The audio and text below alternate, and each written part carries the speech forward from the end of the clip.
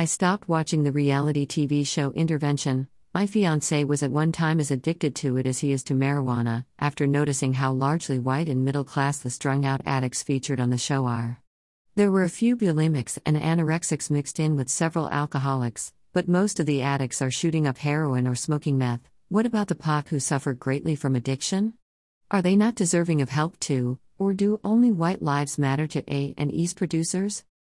I have been unable to find recent studies on Intervention, but from what I saw with my fiancé, the shows had been produced after 2012, the year of the study I have cited below. The addicts were mostly white women. One was half Asian, half Hispanic, who were battling against their demons, which was usually heroin or some other opioid.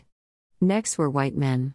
Nearly all of the women had been molested as young girls by a family member or close family friend, and most of these addicts, regardless of gender, came from affluent families. Most of them were enabled by their family, as is the case with my fiancé's half-sister. The Disturbing Untold Truth of Intervention by Doug Wintemute, published August 2018 on Nikki Swift, reports that one of the criticisms of Intervention, at least in academic discourse, is how the show frames addiction in relation to whiteness. Not only are the show's subjects primarily white, 87% as of 2012, but according to Jesse Daniels from the City University of New York, even when dealing with a person who is not white, the producers of Intervention present a narrative of addiction that is embedded in a white racial frame. This, Daniels argues, creates a concept of wasted whiteness for the audience. The overarching structure of the show is usually the same. The subject grew up in a happy, usually white, world surrounded by opportunity. Viewers are bombarded with pictures and videos from this happy time. Then the happiness disintegrates, and the opportunities crumble as addiction takes over. Daniels argues that Intervention not only exploits the picture of the idealized sufferer, one deserving of rehabilitation and our empathy, but also compounds a bigger issue by strengthening the imaginary divide between deserving white addicts and the undeserving other. What makes the lives of middle-class white addicts with lost opportunities more worthy of salvation than members of the BIPOC communities who also struggle with substance abuse, especially, in the case of Native Americans, alcoholism? And Intervention. In an opinion piece for the Huffington Post published in May 2018, Jesse Daniels wrote, "Over the last decade, as heroin overdoses have devastated white families, you could watch the gentler, kinder approach to white drug users play out in policy and press coverage. While Black and Latinx people got stop and frisk, arrest sweeps and long prison sentences for even the most minor drug involvement, white people asked for and have mostly received responses that largely view addiction as a disease. That means emergency treatment, access to rehab, limits at pharmacies and fewer criminal charges. White people's use of marijuana is one reason many states are decriminalizing and even legalizing the drug. I consider it mostly an herb. Imagine if religious fanatics made drinking coffee illegal due to the caffeine content, or forced coffee manufacturers to only make decaf available. There would be a global outcry from enraged white people. The French and Italians would go on strike, Austrians and Hungarians would protest, and people would boycott Starbucks, Seattle's Best, and every other coffee shop. When it comes to whiteness, help is on the way and you don't have to worry about being roughed up by cops and hauled off to jail, because your skin color matters. If you are a white woman, that goes double, maybe triple.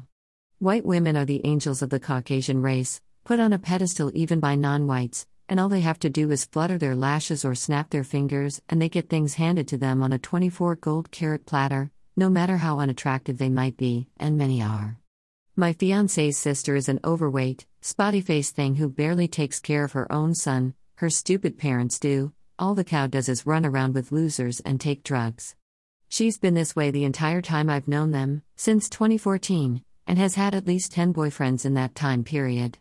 She lived on the streets, camped out in the woods, with two of the jackasses who both put her in the hospital. One nearly busted her spleen, and from what I've heard, she's headed that way now in Trumpland, where my fiancé's redneck family and most of his friends reside. But she has only spent 60 days in jail even after being caught shoplifting at Walmart and Food Lion, among other stores, and discovered with meth pipes and opioids on her person. Why? Her skin color, why else? Dope-addled on Intervention. In a recent study that was published in the journal Contemporary Drug Problems, two colleagues and I did a systematic analysis of two popular television shows that deal with drugs, intervention, and law and order. In case you've missed Intervention, this cable offering from A&E is a reality-based program that surprises, or tricks, people into rehab by telling them they have been selected to be in a documentary film about addiction. There's almost no chance that you've missed Law and Order, the ubiquitous procedural drama. Our study looked at 9 seasons of both shows that aired between 2000 and 2010, just before the current opioid epidemic accelerated. We examined 143 episodes of Intervention and 31 episodes of Law and Order that dealt with drugs. We expected to find that the representation of white women on both shows was different from the way drug-related stories involving people of color were told. And we did. We also found that these pop culture staples reinforce deeply held cultural assumptions about the purity and goodness of white women, the echoes of which can be seen in contemporary coverage of and responses to the opioid epidemic. How TV reinforces our kinder, gentler response to white drug use. The research carried out actually revealed that 87% of Intervention's main characters were white, and a little more than half of that number were white women. According to the show's executive producer, this is a deliberate ploy to show that addicts aren't all poor poc living in the ghettos or barrios of America. The show challenges the stereotype of what a drug addict is, he went on to state. But in telling the stories of these substance abusers, white women are provided with sympathy not given to black and brown women who abuse drugs. Take, for example, the 2006 Season 2 episode that features Kristen, a 24-year-old white woman from Wisconsin who identifies as an alcoholic and a heroin addict. The show's producers weave in the specific details of Kristen's childhood, a well-loved girl, interested in art, riding her bicycle and photos, into a strict formula to which each episode conforms. The idealized childhood is set in sharp relief against title cards that read The Heroin Addict, followed by images of Kristen shooting up. Kristen and the other white people featured on Intervention certainly challenge stereotypes about addiction.